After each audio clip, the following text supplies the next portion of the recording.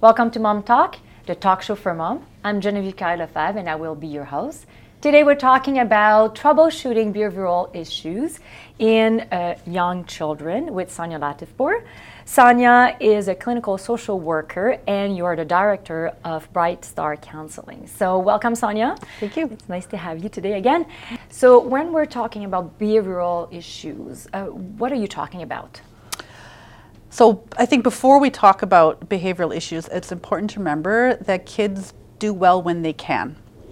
And a child is, every behavior tells a story, tells a need. So if a child cannot do what you're asking it to do, very common as lack of sleep, didn't have a good day at school, just general frustration tolerance. Now we have some children who have a very thin level of frustration tolerance. So if they're asked to do something, and this is the third time someone has asked them to do something, that may be too much, and then we see these temper tantrums. And that is where we often have parents come in to us to say, every time I ask my child to do something, it's a big temper tantrum, whether it is eating or bedtime or bath time or anything else. And these are children that often struggle with flexibility.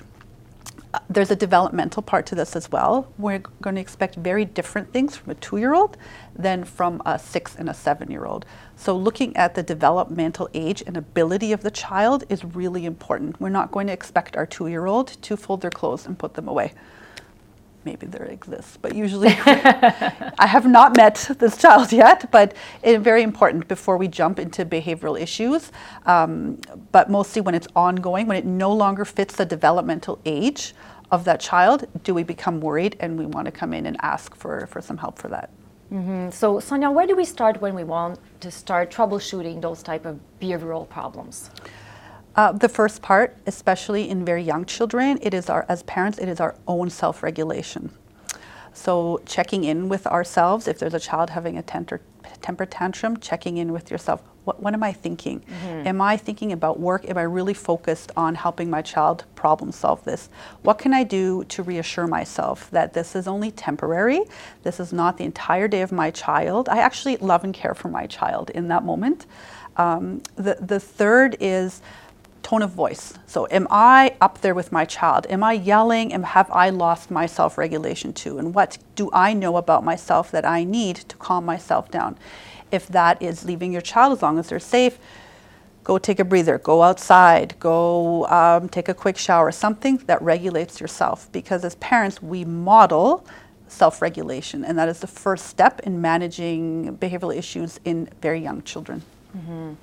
Now, if we want to teach them impulse control skills, where do we start? And is there an age that, we can, I'm sure, like what I'm trying to say, there's some age and we can probably teach them certain things, and the other age they're still watching us, what we're doing.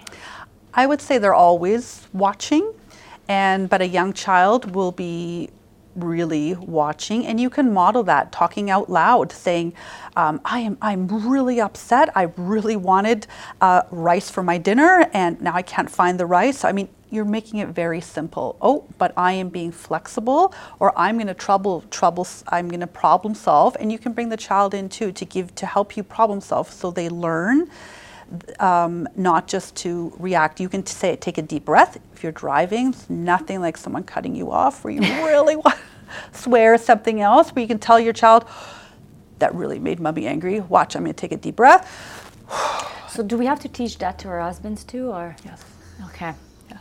That's what I thought. I'll definitely get my husband to watch this episode. Continue. Yeah. So, and that goes for everybody, for our friends, family, children.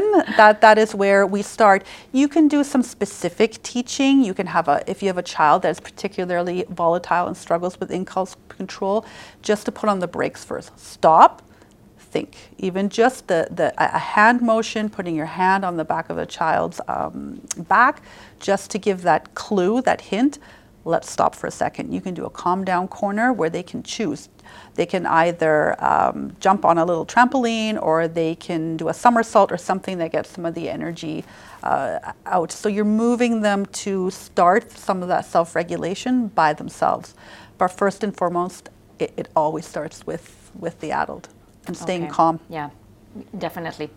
You talked about the calm down corner. You know, sometimes we talk in the past about this. It's quite popular, the time out, time in. So can you go with them to the corner and chit chat, and that's where we relax, we sit, maybe we grab a book, or what is that looking like?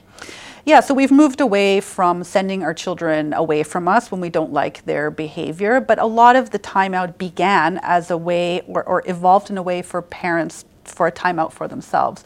So you can certainly have a calm down corner before. The child has to know before what the calm down corner is used for. If you just in the middle of a heated interaction say, go over there to your calm corner, that won't mean anything. So you're practicing all this before when things are calmer. But yeah, you would stay in the room and you can do your own thing. You don't have to attend to every behavior that is naughty. Some things can just be ignored because kids love attention and they will go to things that gets them the most attention. So if they're doing something, it's not harming anybody, you don't necessarily need to react to that, but can wait for the first positive behavior after that.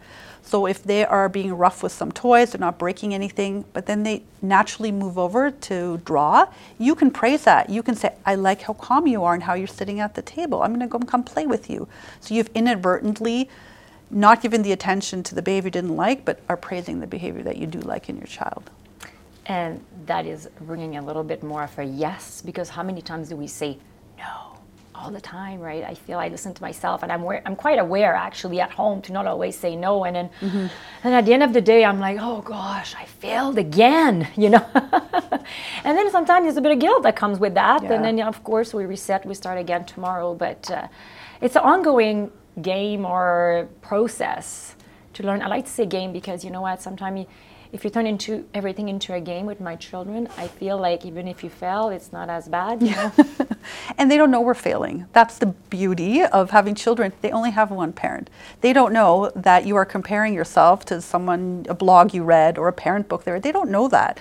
So in their eyes, you are that perfect parent, especially a young child. So you have that going for you. Awesome. Sonja, thank you so much for joining us today. Where can we find you? brightstarcounseling.com. Awesome. To contact us or to view all our available episodes, please visit mom-talk.ca.